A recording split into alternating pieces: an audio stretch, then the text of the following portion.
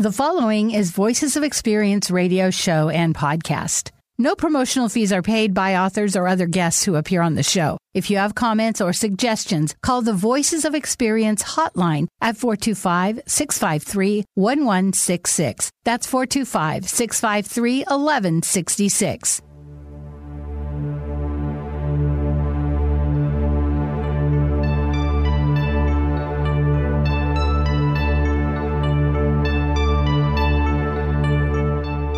Welcome to Voices of Experience, here right on Kixie, AM 880, and KKNW 1150 AM, simulcast together.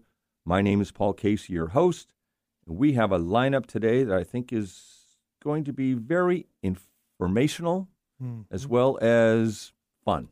Those two combinations. And Eric, you lead off. You're going to lead off with an interview today, and it's your spotlight on the Department of Revenue. Not collecting money, but distributing money. Yeah, so listen up. There could be some money out there waiting for you, even in bank boxes and things like that. They have real property, and then there's money that hasn't been paid back to you by some agency or even some businesses. So we're going to teach you how to go to a website, super easy, put your information in, and who knows. I went on there. I didn't have anything, unfortunately, but I had some siblings that had, $50, $100 worth of stuff that all they do is fill out the form, get the money. And I understand there's like $1.8 billion that they're holding on to. And I'm not, I don't think it's right. It's coming up in a moment. It was quite fascinating. I did listen to it, and I really learned a lot from that. Cool.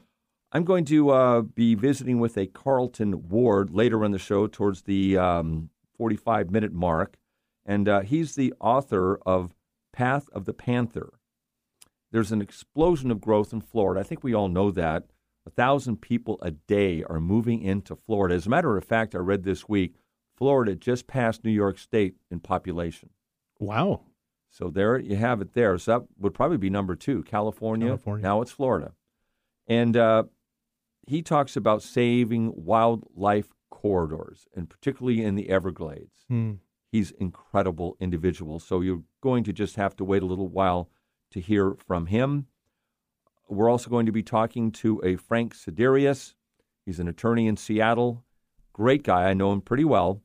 And we're going to talk about estate planning today. If you have an estate plan, if you don't, do you need one? What does it take to get one? How expensive is it? All those sorts of things. Getting some more information out there as we can. Actor Tom Hanks, who I'm a big fan of. 2 of my favorite movies that I've ever seen in my life are with Tom Hanks, Forrest Gump, and Saving Private Ryan. That's a sidebar. But he just talked to the graduating class of Harvard.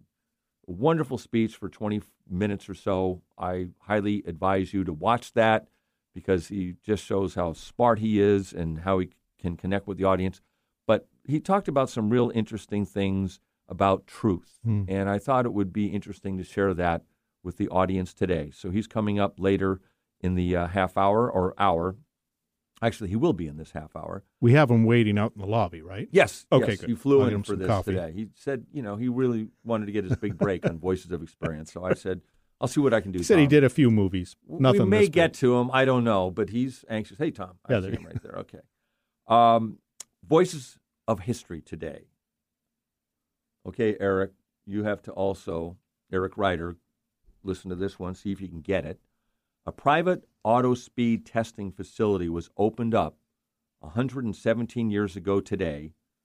It turned into something much larger. Oh, I think I've got it. Eric, you seem like you are nodding that you have it too. Or? I think I might, but I'll wait and hear the answer so I don't look stupid.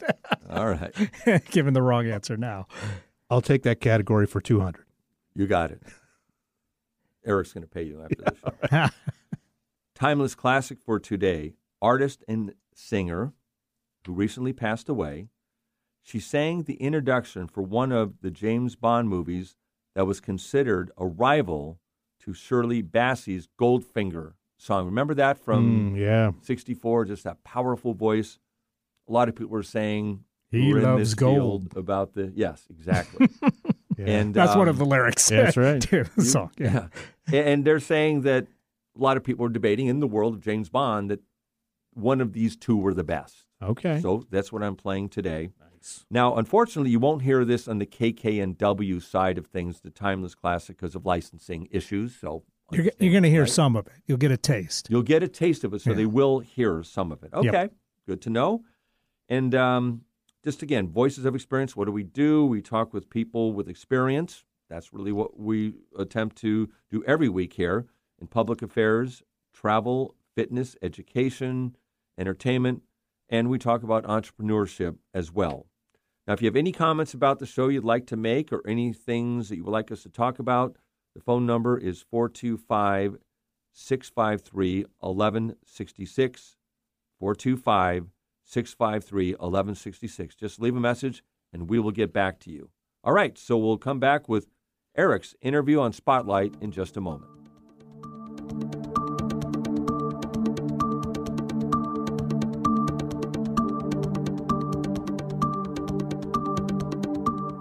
On today's Spotlight on Success, I'm speaking with Washington State Department of Revenue's Unclaimed Property Claims and Outreach Manager, Joe Giesler. Joe, how you doing?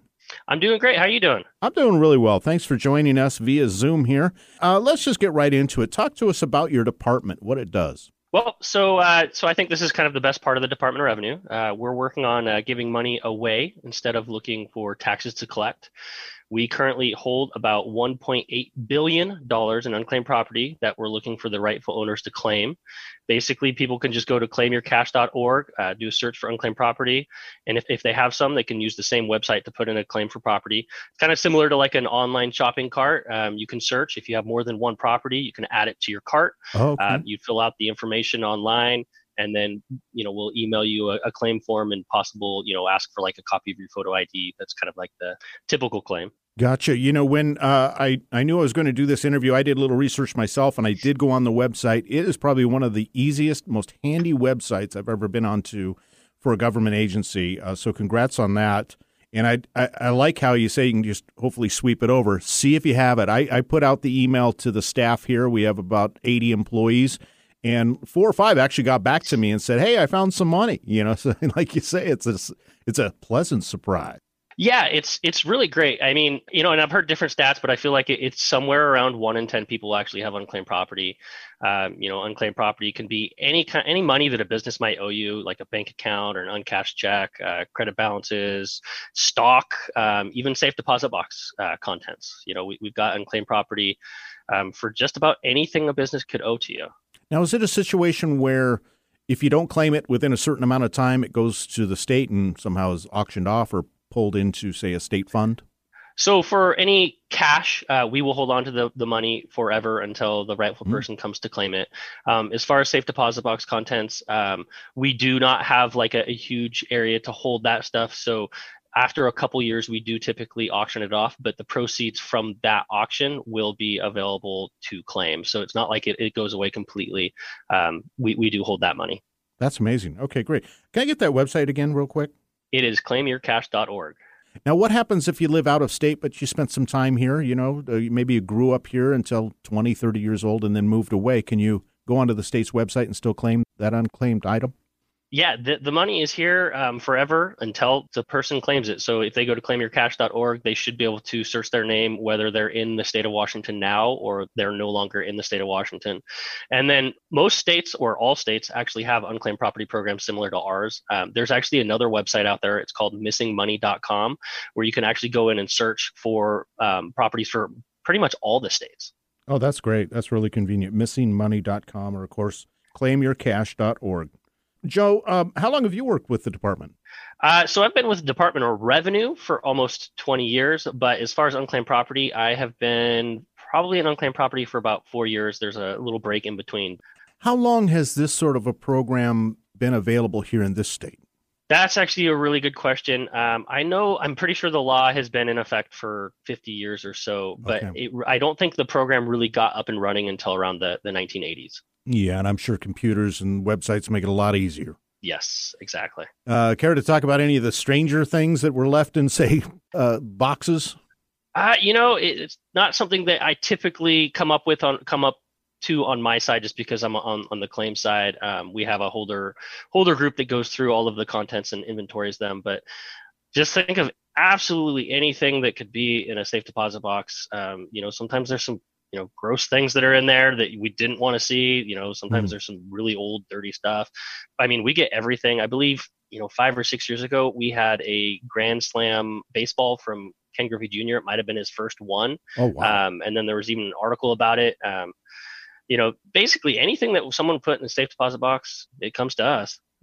You got Benny's attention on that one. Where do I find that ball? That I believe was auctioned off already. I know if I was able to claim a box, it'd be things like old quarters, maybe some pennies. Lucky. I'll take it. I'll take it. We just never know. So claimyourcash.org and learn more there. And it's really easy just to type in. You can do it by your name. There's other information that you could put in. It could be also a business, correct? Yes, it could be a business. It could be someone that's deceased. Really, anytime the money comes to us, it can be for any property. Well, Joe, great information, and thanks so much for your work over there. Appreciate it, and I'm sure those who find out that they do have some unclaimed cash or property, they're going to appreciate it too, so thank you. Yeah, you're welcome. All right, Joe, have a great day. That was Joe Giesler.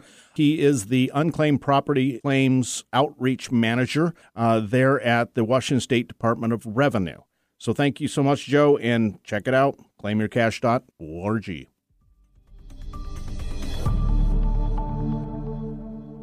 Very informative. I've heard of that program before, didn't know all the details, but you said you visited the site, and you said in the interview it's quite easy to... Super easy. It's kind of fun, actually. It's like a scratch-off at the lotto tickets, You just never know. And he did mention to check out other states. So if you've lived in other states or you've done some commerce in other states, check those out.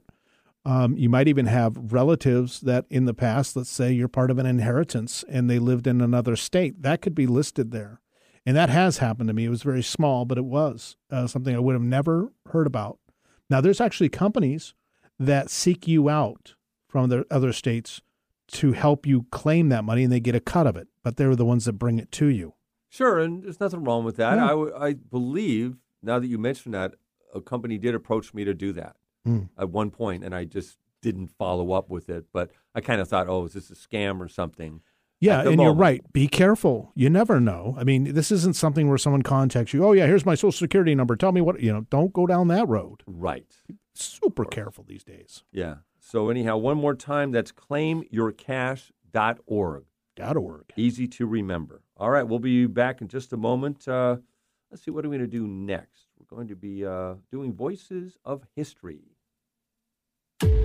You just received some startling news. You're going to need brain surgery. But the doctor also says your prospects for total recovery are excellent. The doctor is very confident with his prognosis. He's performed hundreds of similar surgeries during his career. Who would you choose? This doctor or another doctor who's never performed this type of surgery? If the doctor who's performed similar surgeries is your choice, then experience is important to you. That's what Voices of Experience with Paul Casey is all about. People with experience in their chosen fields. Topics explored including public affairs, self-employment, travel, health and fitness, history, and adventure.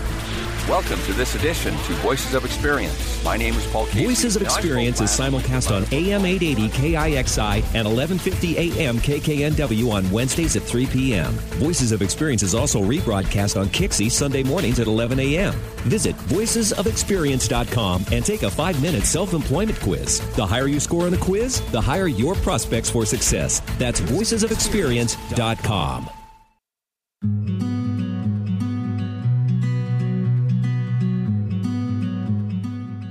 All right, welcome back to Voices of Experience. My name is Paul Casey, and we have a lot to get to today, and we're running right on time. Thank you, Eric Ryder. You're just doing a fabulous job, as always. All right, so let's get started. I gave this in the introduction about Voices of History. Tell me what you think it is. You recall what I introduced? You're hanging on every word. I was thinking maybe it's where they researched the breaking the sound barrier. Yeah, see, I knew. Eric? I'm going to say Indianapolis 500 racetrack. All right, do we have a little... Let's just give him a point. I think I've heard that somewhere. All right. Okay. Yeah. So anyhow, automobile dealer Carl Fisher first proposed building a private auto testing facility in 1906. to address the car manufacturer's inability to test potential top speeds of new cars. Makes sense. You're building these cars, you don't have a place to see how fast they go. So that's the beginnings of the Indy 500. The result was the Indianapolis Motor Speedway, built on 232 acres of farmland 5 miles northwest of downtown Indianapolis. I've never been there, so I'll have to take their word for it. On May 30th, 1911, 40 cars lined up at the starting line for the first Indy 500. Ray Haroon won $14,250, and he clocked an average speed of 74.59 miles per hour. Two things come to mind there. One, I looked at $14,000. I'm going, wait a minute. That's a lot of money back then. That's a lot of money. In 1911. What would it be now? Like $500,000? I don't know. No idea. Yes, I don't understand those tables, but you hear that. Yeah. It's a substantial amount of money for that time. And what was, you said there was two things. What was the other thing? Just the speed? You thought the speed as well. Seemed high. 74, and that's average. So that means there, cars going quicker, or his car at the time. They had a situation this year where in a wreck, one of the tires flew off over the crowd and out into the parking lot, hit a car. You got to be kidding. No, and that has not happened in many, many years. My father was actually at one of the races where the cars flipped into the crowd in, I think it was the early 60s, and a few people passed away, maybe more than a few. Were it was killed? a tragedy. Oh, absolutely. Well, very dangerous driving there. I could say unequivocally, I am not into car racing. I don't think I've ever watched 1 minute of the Indianapolis 500.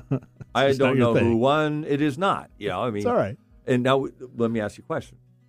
Was your father, or were you that much into it, or are you just casually? Was your father into it? My father-in-law was way into it. So okay. his wife at the time worked for Borg Warner, and I believe the trophy is still called the Borg Warner Trophy. And they deal in auto parts, I believe, like transmissions and things. But you had someone... Whatever flies off the car, they collect. Yeah. Yeah, you'd go into... Yeah, so I was into that. it. Yeah. Yeah, and that's what I submit is that a lot of these things that you get into is because of a parent or someone you know very well who's older who's into it. Like, my dad was into baseball. Well, I get into baseball. My dad wasn't into hunting, so I'm not into hunting, but the sports that we watched together. So if I had grown up and my dad was watching Indy 500, and every Memorial Day, I'd probably be into it. Yeah. That's kind of the way it is. Well, he basically just ruled the television. So whatever he was watching, I was watching. There you go. And they had 3 stations, right? Exactly. Or whatever. Maybe that's more back in my time. Let's see. On May 31st, 1859, Big Ben clock tower rang out for the first time above the British House of Commons. So that was today, 1859. This is an interesting one. Kind of grew up on this time frame.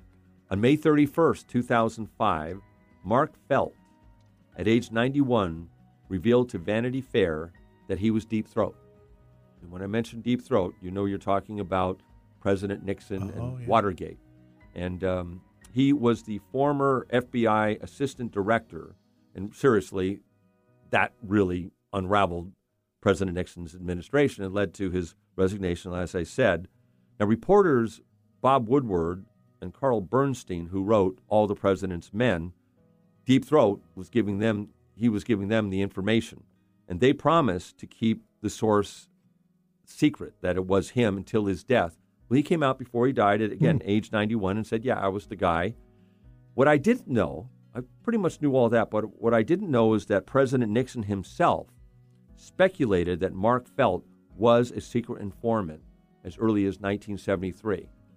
I don't know why he didn't do anything about it, but he kind of had a feeling this could have been the guy, Deep Throat, that was feeding all this information to Bob Woodward and Carl Bernstein. Intrigue. Interesting. June 1st, 1980, CNN, known as the cable news network, the world's first 24 hours television station network, made its debut. June 1st, 1980. The network signed on from its headquarters in Atlanta with its lead story about the attempted assassination of civil rights leader Vernon Jordan. Oh, okay. I do a radio talk down at GRC from time to time, and that's one of the things I bring up. GRC, what's that? Green River College. Got it. and down there in the Auburn area. One of the things we touch on is just how much media has changed.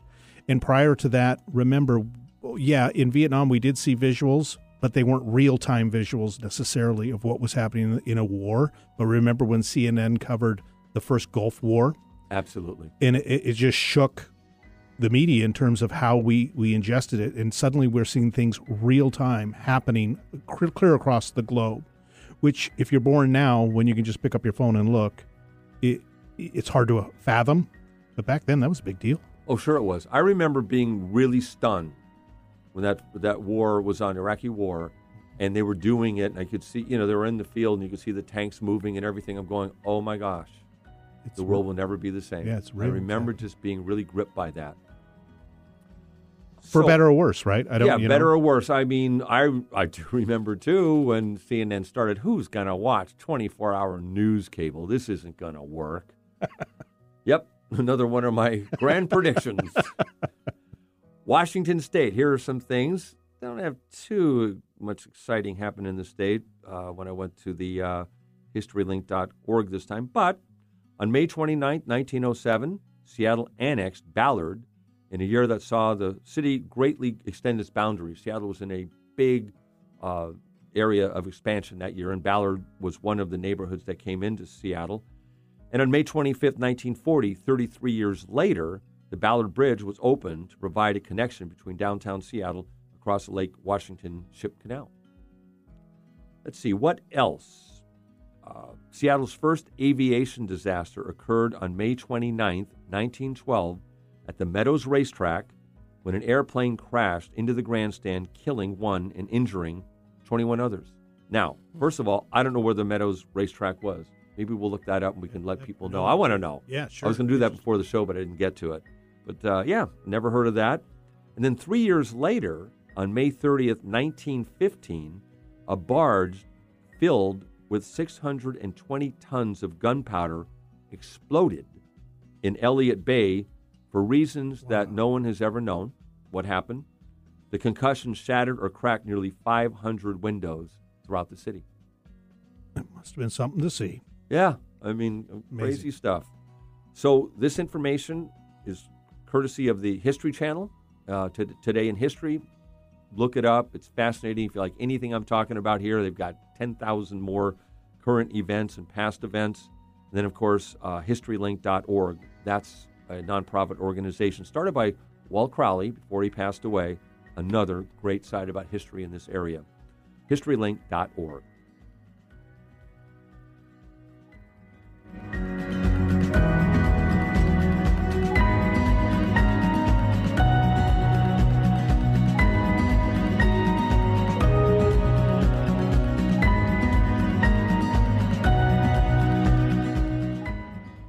All right, so now we are going to the part of the show when I said earlier we're going to be talking to an estate planning attorney by the name of Frank Siderius.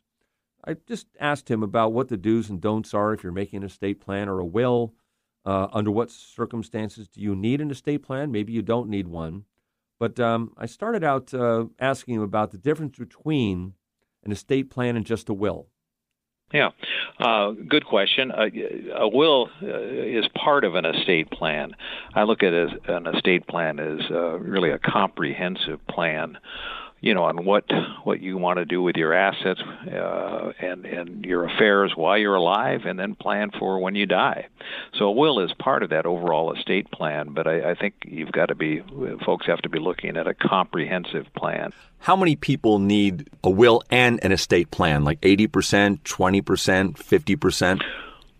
Well, as far as the estate plan, I think everyone should have a plan, and not necessarily including a will, so I'm not sure what percentage, but I'd say most folks, most clients I see, a will is part of that estate plan. But I guess my point is just that the estate plan itself has to be something, comprehensive. What would a good estate plan look like? Typically, I'd say the standard estate plan is we do a power of attorney, And that, of course, is in effect when you're alive only, and that designates someone that can make financial decisions for you if you're incompetent or otherwise, and health decisions as well. And so a power of attorney is a very important part of any estate plan.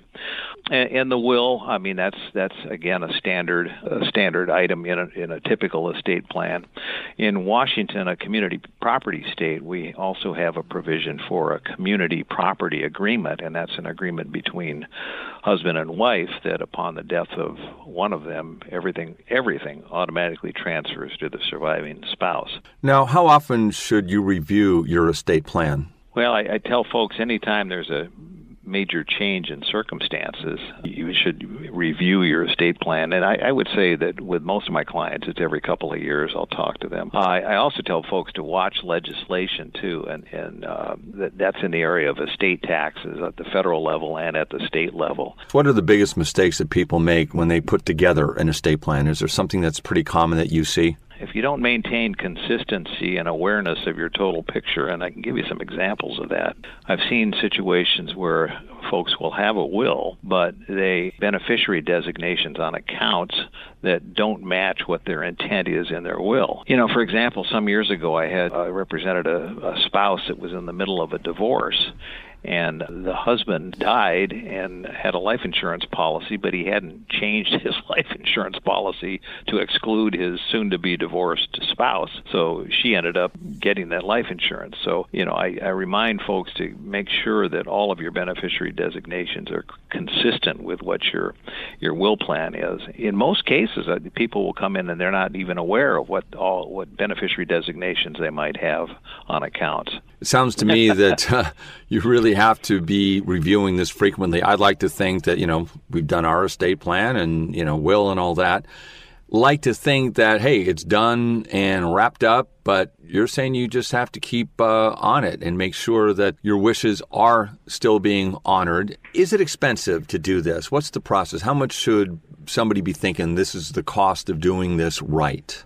Well, I'll give you the answer, the lawyer answer. It depends, and that's the answer that every lawyer gives to every single question. It depends on what it is, how elaborate your estate plan needs to be. I've done some very simple wills, community property agreements that are just several $100s.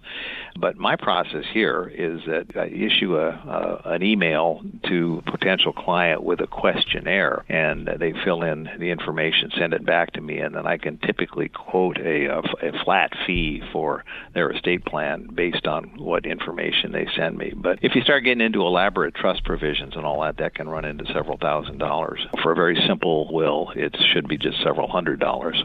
Okay, got it. What do you see when people don't have an estate plan? And how often do you see that when somebody doesn't have a will or estate plan? And what happens to their property and anything they have in their accounts? The biggest fear is what I think folks hear on national talk shows and all that is if you don't have a will or an estate plan, everything's going to go to the state. Over 40 years of doing this, I haven't seen very many, if any, state. Everything goes into the state of Washington. There are statutes in Washington and other states that if you don't have a will, you die, they call it intestacy. Those statutes will provide where your estate will go, and there's a huge list that covers all of your relatives, starting with your nearest relatives on down quite remotely to distant cousins and all that. So it's highly unlikely that if you die without a will or an estate plan that your assets are going to go to the state of Washington. That's not a reason to not do a will because you want to make sure everything goes where you want it to go. Interesting. I just learned a lot right there. I didn't know that. I had the same fear. I said, if you don't do this, Jay Inslee's going to get it. But you're saying otherwise. That's good to hear. So that's Frank Siderius, and he's a partner with the law firm Siderius, Lonigan, and Martin. His office is located in downtown Seattle. If you would like to get any information from here, and maybe that questionnaire he was talking about, you can call and ask for that. His phone number is 624-2800. That's 206-624-2800. And you can, again, get that checklist or ask any questions you have about the estate. And the good news he talked about is it doesn't have to really bankrupt you to do all this stuff. It can be very inexpensive. But I think the more organized you are, the the less expensive it will be. One more time, Frank Sidarius at 206-624-2800.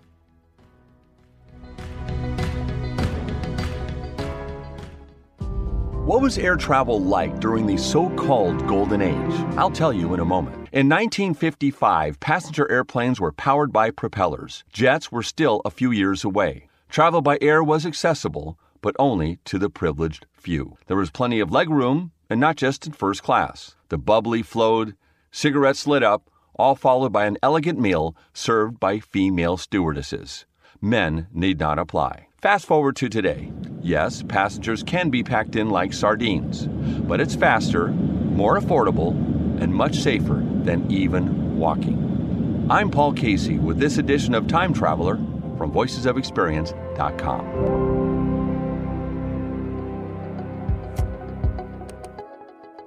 So, Eric, we were having a conversation. You have a show or something you were talking about on air travel. Yeah, and I might screw this up. I believe it's on Netflix. It's called Air Disasters, and it's a real look at airplane crashes, basically, but from the time of the crash to figuring out how it happened.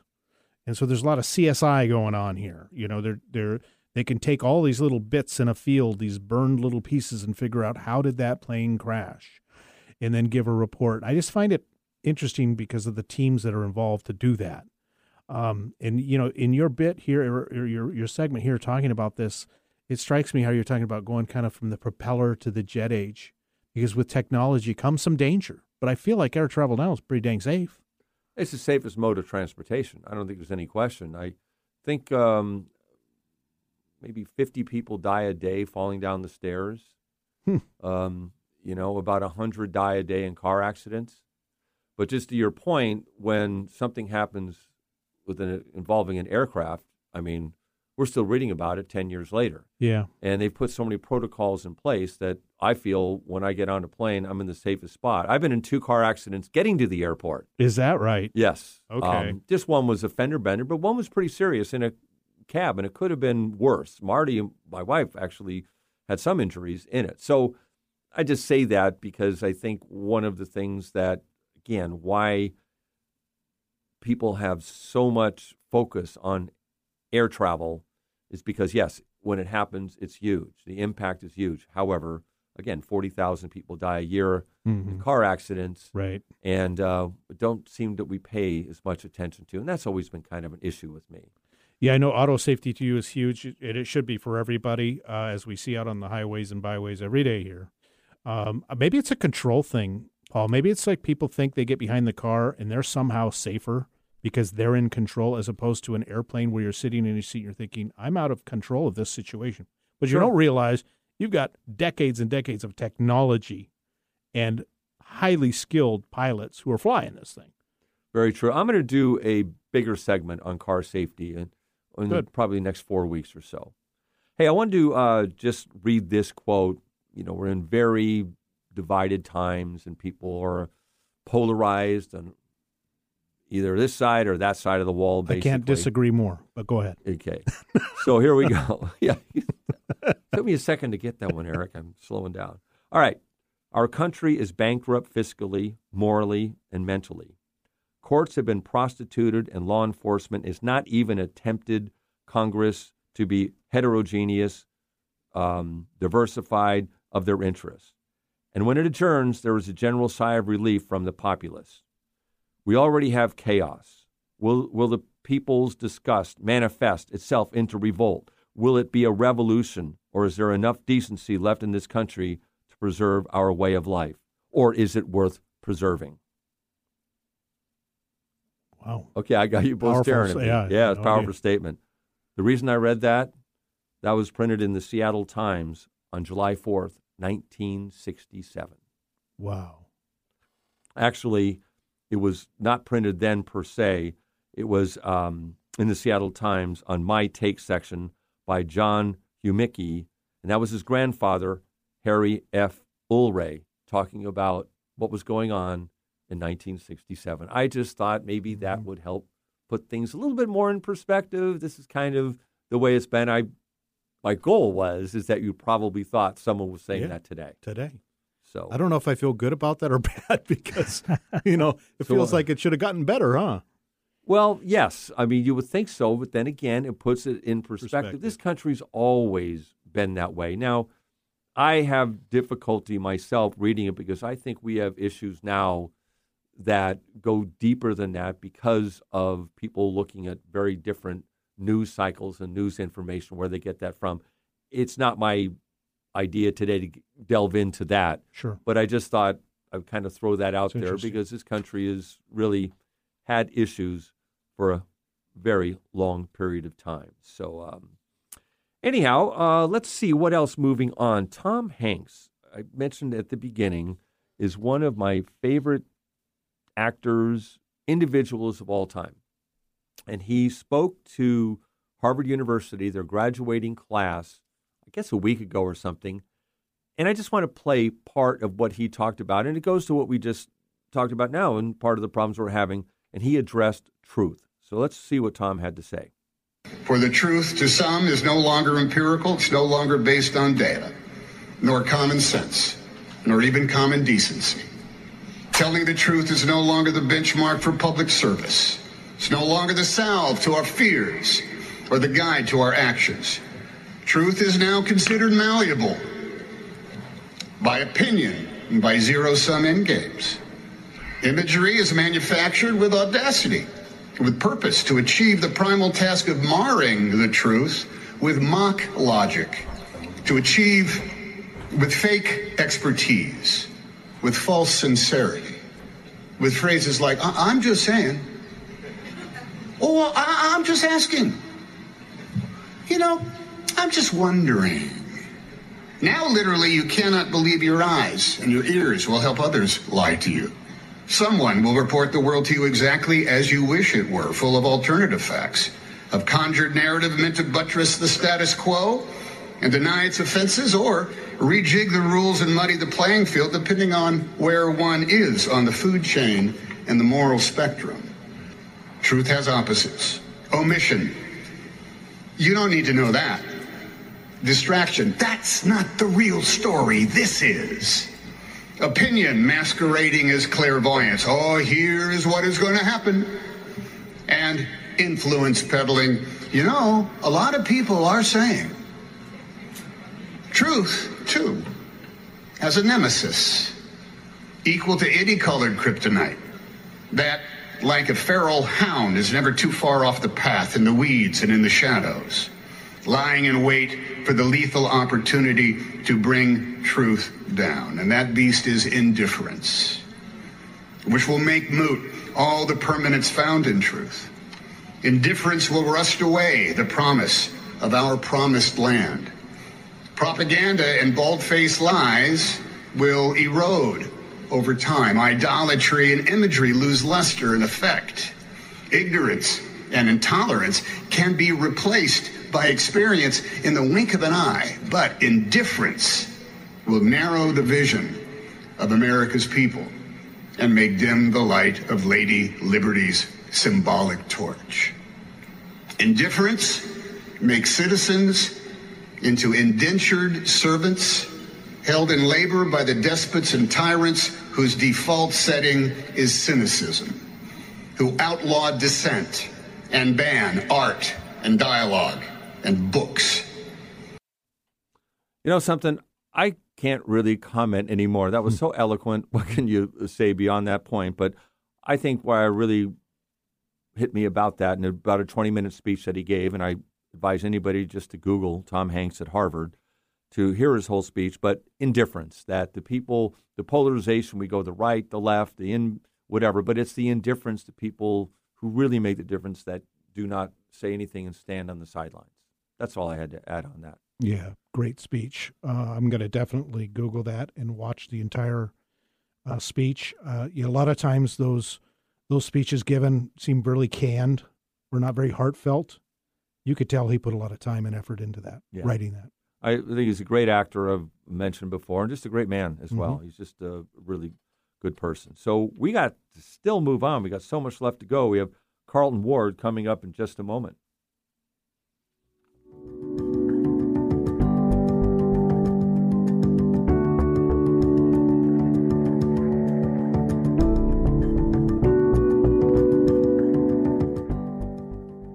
I had an interview with a photographer and author, Carlton Ward, a couple weeks ago. He helped put the wildlife corridor of Florida on the map. And we'll let you know what that means during the interview, so I don't have to tell you about that now. But here's a guy who trekked over 1,000 miles from the Everglades to Georgia in 2012, and another 1,000 miles from the Everglades to the headwaters around the Gulf of Mexico to Alabama in 2015 to really seek really diminishing wildlife of the Everglades and what we can do about it. He also wrote a book called Path to the Panther, a story based on new hope and recovery of the endangered species in Everglades homes. So let's get into my interview with Carlton Ward. There's a call to action that you are proposing to protect the Florida Wildlife Corridor. What is the Wildlife Corridor in Florida? Great question. The state of Florida has 10 million acres of existing public land, state parks, national parks like Everglades National Park, state and national forests, national wildlife refuges. But these lands aren't all connected to one another. And what's happening with 1,000 people a day moving to Florida and lots of suburban sprawl and development, we're at risk of all these amazing public lands becoming islands surrounded by development. And that's not a good outcome for wildlife or for people. The Florida Wildlife Corridor proposes connecting up the green space in Florida so that we have a contiguous network of public conservation lands and private working lands that function together for wide-ranging wildlife and for ecosystem processes. It's based on existing science that goes back for decades, something called the Florida Ecological Greenways Network. And when I came on the scene as a conservation photographer in Florida in 2005 and 2006, I learned about that science and also recognized that it was pretty much missing from the public conversation or from the decision-making process that was deciding the fates of these lands. So I proposed the Florida Wildlife Corridor as a basically marketing and branding campaign to help save wild Florida, and I've been working on that ever since. Are the decision makers listening? We're having great synergy with the leaders of Florida at this moment. In 2021, and they introduced the Florida Wildlife Corridor Act, which defined the opportunity. And the Florida Wildlife Corridor, as described in that legislation, is that 10 million acres of public land and an additional 8 million acres of opportunity area. So together, an 18 million acre network of land that makes up about half the state of Florida. And by putting that framework and that story to Florida land conservation, it has motivated and inspired a lot of additional investment in land protection during the past 3 years. And if the current budget gets signed by the governor, there'll be $1 billion for the Florida Wildlife Corridor. We'll be making quite a big difference for purchasing and paying for conservation easements on some of these missing links that help hold this corridor together. So you sound optimistic that this will happen. I am optimistic, and I have to be. I'm a multi-generation Floridian with 3 young kids, and I want them and everyone of their generation to inherit a Florida that is connected and whole as much as it can be. There is unanimous bipartisan support for the Florida Wildlife Corridor Act in 2021. You highlight the panther as a animal species to protect. Why the panther and not the alligators or storks or turtles or those pythons? Why did you choose the panther? Well, the panther is, to me, the ultimate symbol of why we need to save the Florida Wildlife Corridor. And there are a couple of reasons for that.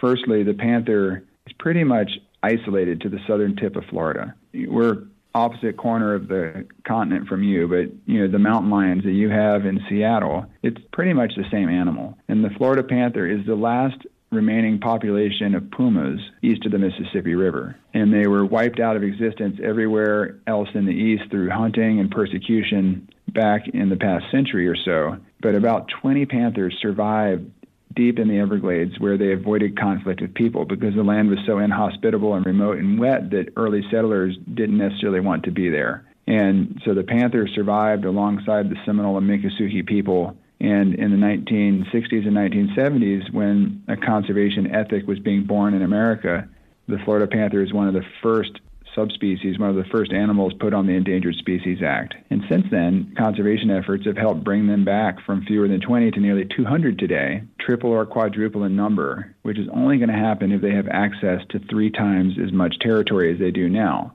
So that's where the Florida Wildlife Corridor comes in. That's remarkable. The Panthers were down to 20, and now they're back up to 200. I was hoping you were going to say like 2,000.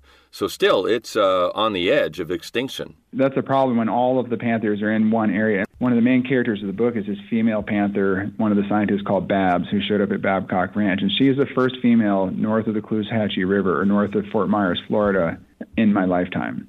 And represents the hope of the recovery of the species. Why doesn't the Endangered Species Act of 1973, that was designed to do just what you're talking about, why isn't that protecting the panther and other species in Florida and elsewhere? It has protected the panthers quite a bit. It's what provided incentive for habitat protection and disincentive for hunting that helped them get their current stage of recovery. An animal like the American alligator was almost extinct at the same time, and they're everywhere in their suitable habitat now. You're working on also the Last Wild Places campaign that will feature a documentary film. When can we expect that to be released? There have been 2 films released. One was made with National Geographic Society called Saving the Florida Wildlife Corridor, and that can be seen online through that website, savingthefloridawildlifecorridor.com. The newest film that just came out, Path of the Panther, is streaming on Disney Plus and on Hulu through National Geographic. It's a 90-minute feature-length documentary co-produced by my production company, Wild Path, and Eric Bendick and Grizzly Creek Films. Leonardo DiCaprio has joined as an executive producer and lent his name and voice to the project. So it's an amazing opportunity to tell the story to a global audience. This is fascinating. You've answered a lot of my questions, and I'm feeling optimistic about what you're trying to accomplish going forward, and I'm glad you're doing this. I just ask people to engage with the story. Come to pathwiththepanther.com, where you have links to the film and to the book, and learn about wildlife corridors wherever you live in this country, whether it's Seattle, California, the Carolinas, Florida. This same idea of connecting green space is so vital, not just for wildlife, but for protecting these ecosystems for the future of people.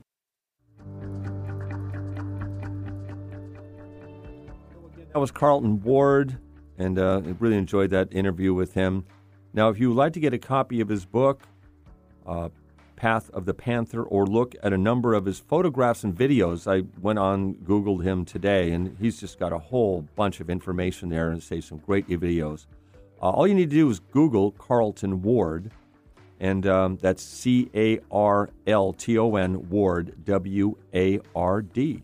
And so hope you enjoyed that as much as I do. And one real quick comment.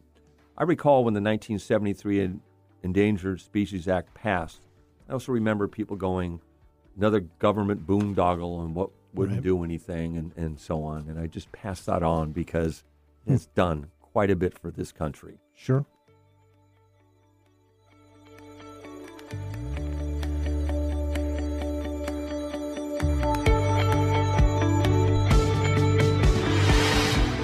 Well, we're out of time today for Voices of Experience. I want to thank Eric Crema and, of course, Eric Ryder for moving this show along. It was, again, so fast, but such a delight to bring to you. Any comments about what you heard today, you can call the Voices of Experience hotline at 425-653-1166, 425-653-1166, and tell us what you'd like to hear. Next week, I'm going to be interviewing Aberna Anat on finances and money out loud. That's the name of her book, this particular book, and what she's going to talk about. She's a young adult herself. She dug herself out of financial crisis, and she's going to tell you how she did it and how you can follow her path as well. Now, VOE, Voices of Experience, airs on Kixie Wednesdays at 3 p.m., which you probably know, and it is simulcast with Hubbard's sister station, KKNW 1150 AM. And VOE, Voices of Experience, I keep doing that. Voices of Experience is rebroadcast on Kixie only on Sundays at 11:30 a.m. Quote of the week: before you criticize someone, you should walk a mile in their shoes. That way, when you criticize them, you are a mile away from them and you have their shoes. There you go. Jack Handy. This week's Timeless Classic is coming up next.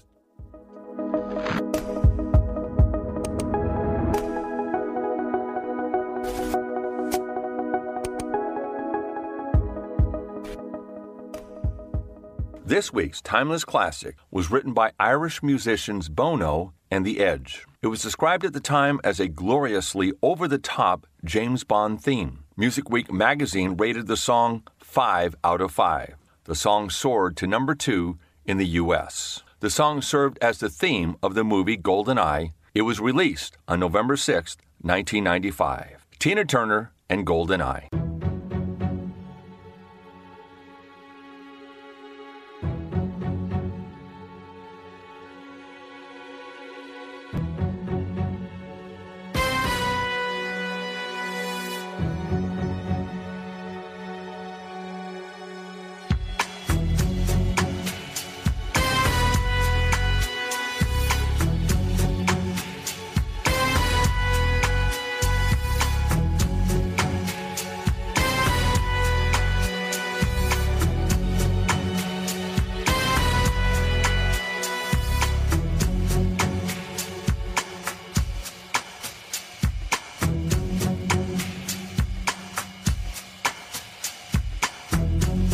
Reflections on the water, more than darkness in the depths.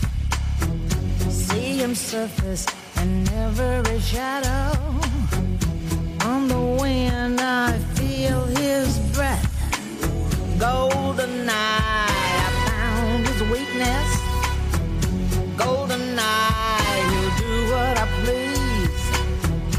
Golden eye, for sweetness, but a bitter kiss will bring him to his knees.